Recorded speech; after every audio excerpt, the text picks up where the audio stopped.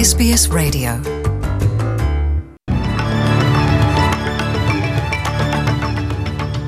First Nations people are being urged to ensure they are enrolled to vote in the upcoming federal election. The only Aboriginal light festival in the world, Paatjima, continues to enroll visitors to Alice Springs. And in Brisbane, a yacht race begins today with 38 yachts taking part.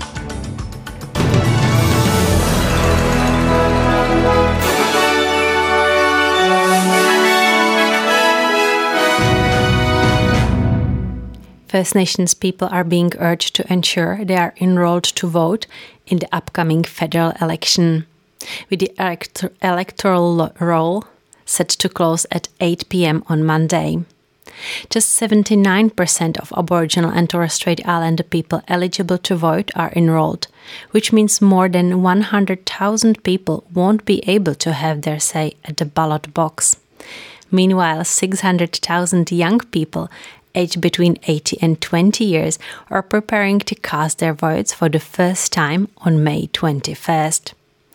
Among them is a youth worker, Tamika Lee Fitzgerald, from Cooranoola Aboriginal Corporation in Sydney's Sutherland Shire. She says the youth vote might not be the top priority for major parties. Yeah, I think there could be more to do with youth around Australia, whether that be Indigenous or not. I do tend to think that politicians focus more on middle age rather than youth. Leaders have entered into a campaigning detente for Good Friday, but are expected to return on Easter Sunday. Prime Minister Scott Morrison and Labour leader Anthony Albanese will attend church services with limited official campaign events to take place. Both leaders are expected to be back on the road on tomorrow before taking another break for Easter Sunday.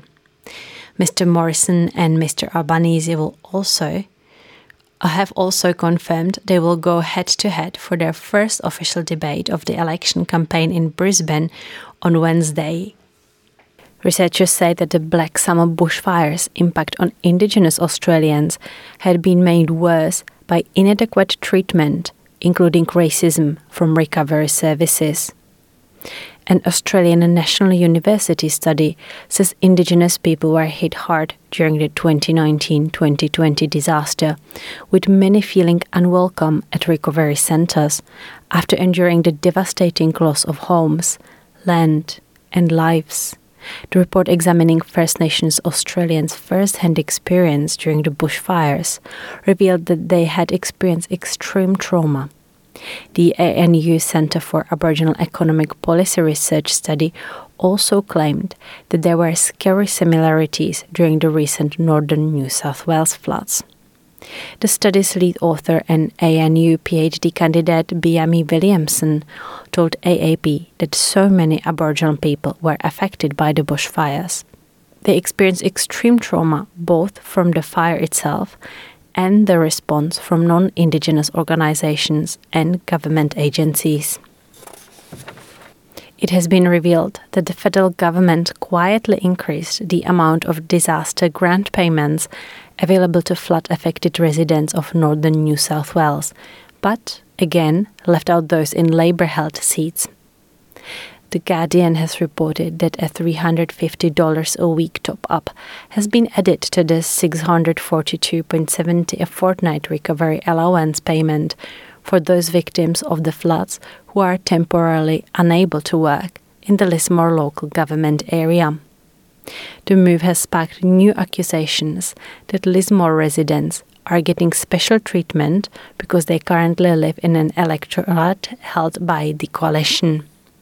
Those accusations first arose when $2,000 worth of extra disaster relief funding was given to residents in the National Party seat of Lismore, while those in the Labour-held electorates of Ballina, Richmond and Clarence Valley were initially left out. And airports around the country are expected to remain busy for the Easter break and school holidays. But long wait times have shrunk considerably at Sydney's airport, the country's busiest. around 80,000 passengers are expected to board flights heading out of Sydney on Good Friday, and they are being advised to arrive 2 hours early for flights.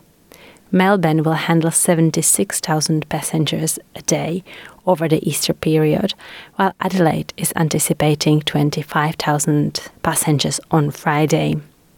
Easter Monday will be Hobart's busiest ever day for flights, with more than 81 planes coming and going. The only Aboriginal light festival in the world, Parrtjima, continues to enthrall visitors to Alice Springs. Thousands have flocked to the Red Centre to witness the stunning lighting displays and interactive installations and enjoy the range of activities and events on offer, including concerts, talks and films. The festival runs until Sunday. Parrtjima Festival, held in Alice Springs, is a celebration of Aboriginal art, music and storytelling. Michaeli Saron reports for NITV News. Ancient stories projected onto ancient land using cutting-edge technology. The 300 million-year-old McDonald Ranges are the backdrop for this year's Parrtjima Light Festival, a 10-day celebration of First Nations culture. Rhoda Roberts is a curator of the festival. I truly believe that Parrtjima is an annual pilgrimage, and I know and hope that every Australian at some time in their life will come and visit us here, because it truly, like the dirt, it truly gets into your soul. Sky Country is this year's theme, and people have been invited to discover the desert stars above Orinda Country. When you sit down for the workshops or hear the talks, you get up close and personal with our First Peoples of Australia and their unique stories and place right here in the heart of Australia on the desert sands looking up at the night sky. Dozens of First Nations artists, musicians and filmmakers have helped create many of the installations, and their works and performances will be on show throughout the festival. Music band King Stingray were amazed by the festival.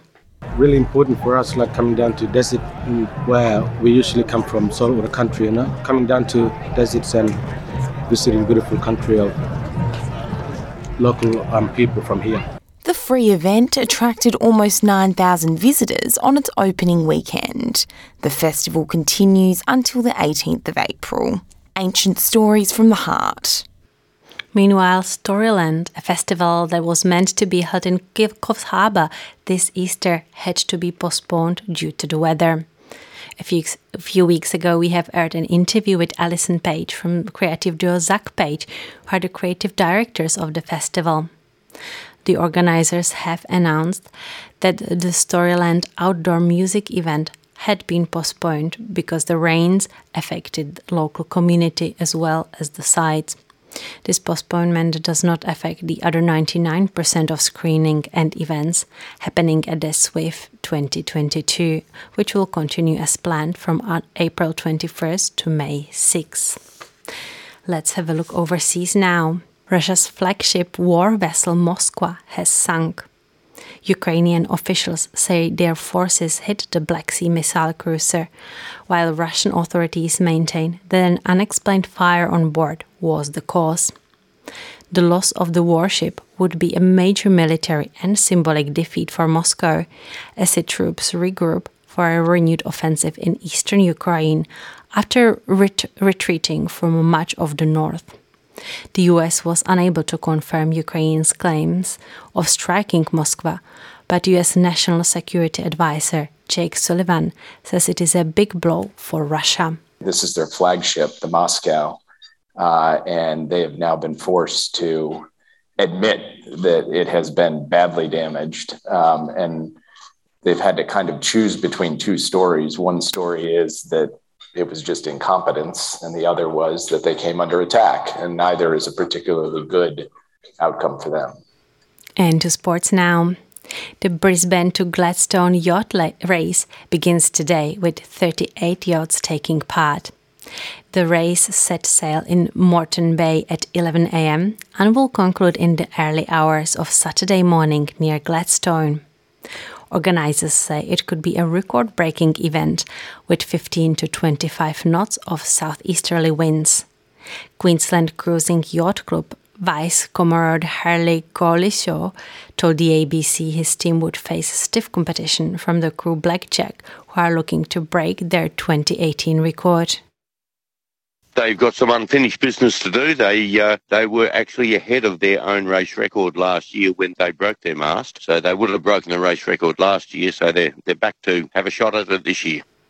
And in rugby, in the National Rugby League, Canberra Raiders coach Ricky Stuart has blasted his team after their third consecutive defeat. Canberra led 12-0 at halftime, but ended up losing 18 points to 12 at home to the North Queensland Cowboys in the opening game of round 6. Stuart defended his players after their loss to Melbourne Storm last week and said he was resisting dropping players. But now he strongly hinted his patience has expired. I'm sick of defending, playing 40 minutes of football, 50 minutes of football. The way we started that second half was pathetic. There's some individuals who just didn't start with the way they need to start in the second half to get us back onto the front foot, and I'll do all that on when we get back to work. But it's not on. I'm sick of it. Round of 6 of the competition continues today with the traditional Good Friday match between South Sydney and Canterbury. That will be followed by the defending champions, the Penrith Panthers, hosting the Brisbane Broncos.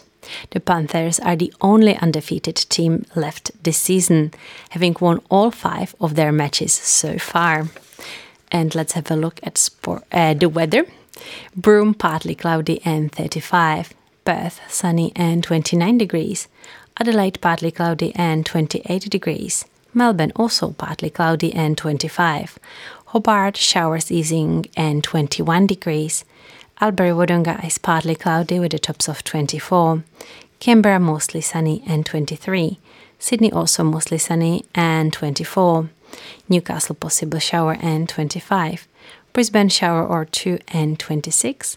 Townsville, mostly sunny and 31 degrees. Cairns, shower or 2 and 30 degrees. Darwin is mostly sunny with 35 degrees.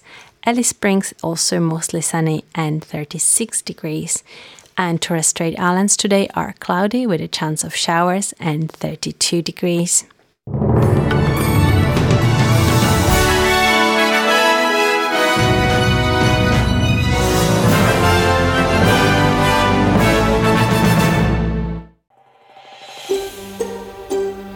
Want to hear more stories like this? Listen on Apple Podcasts, Google Podcasts, Spotify, or wherever you get your podcasts from.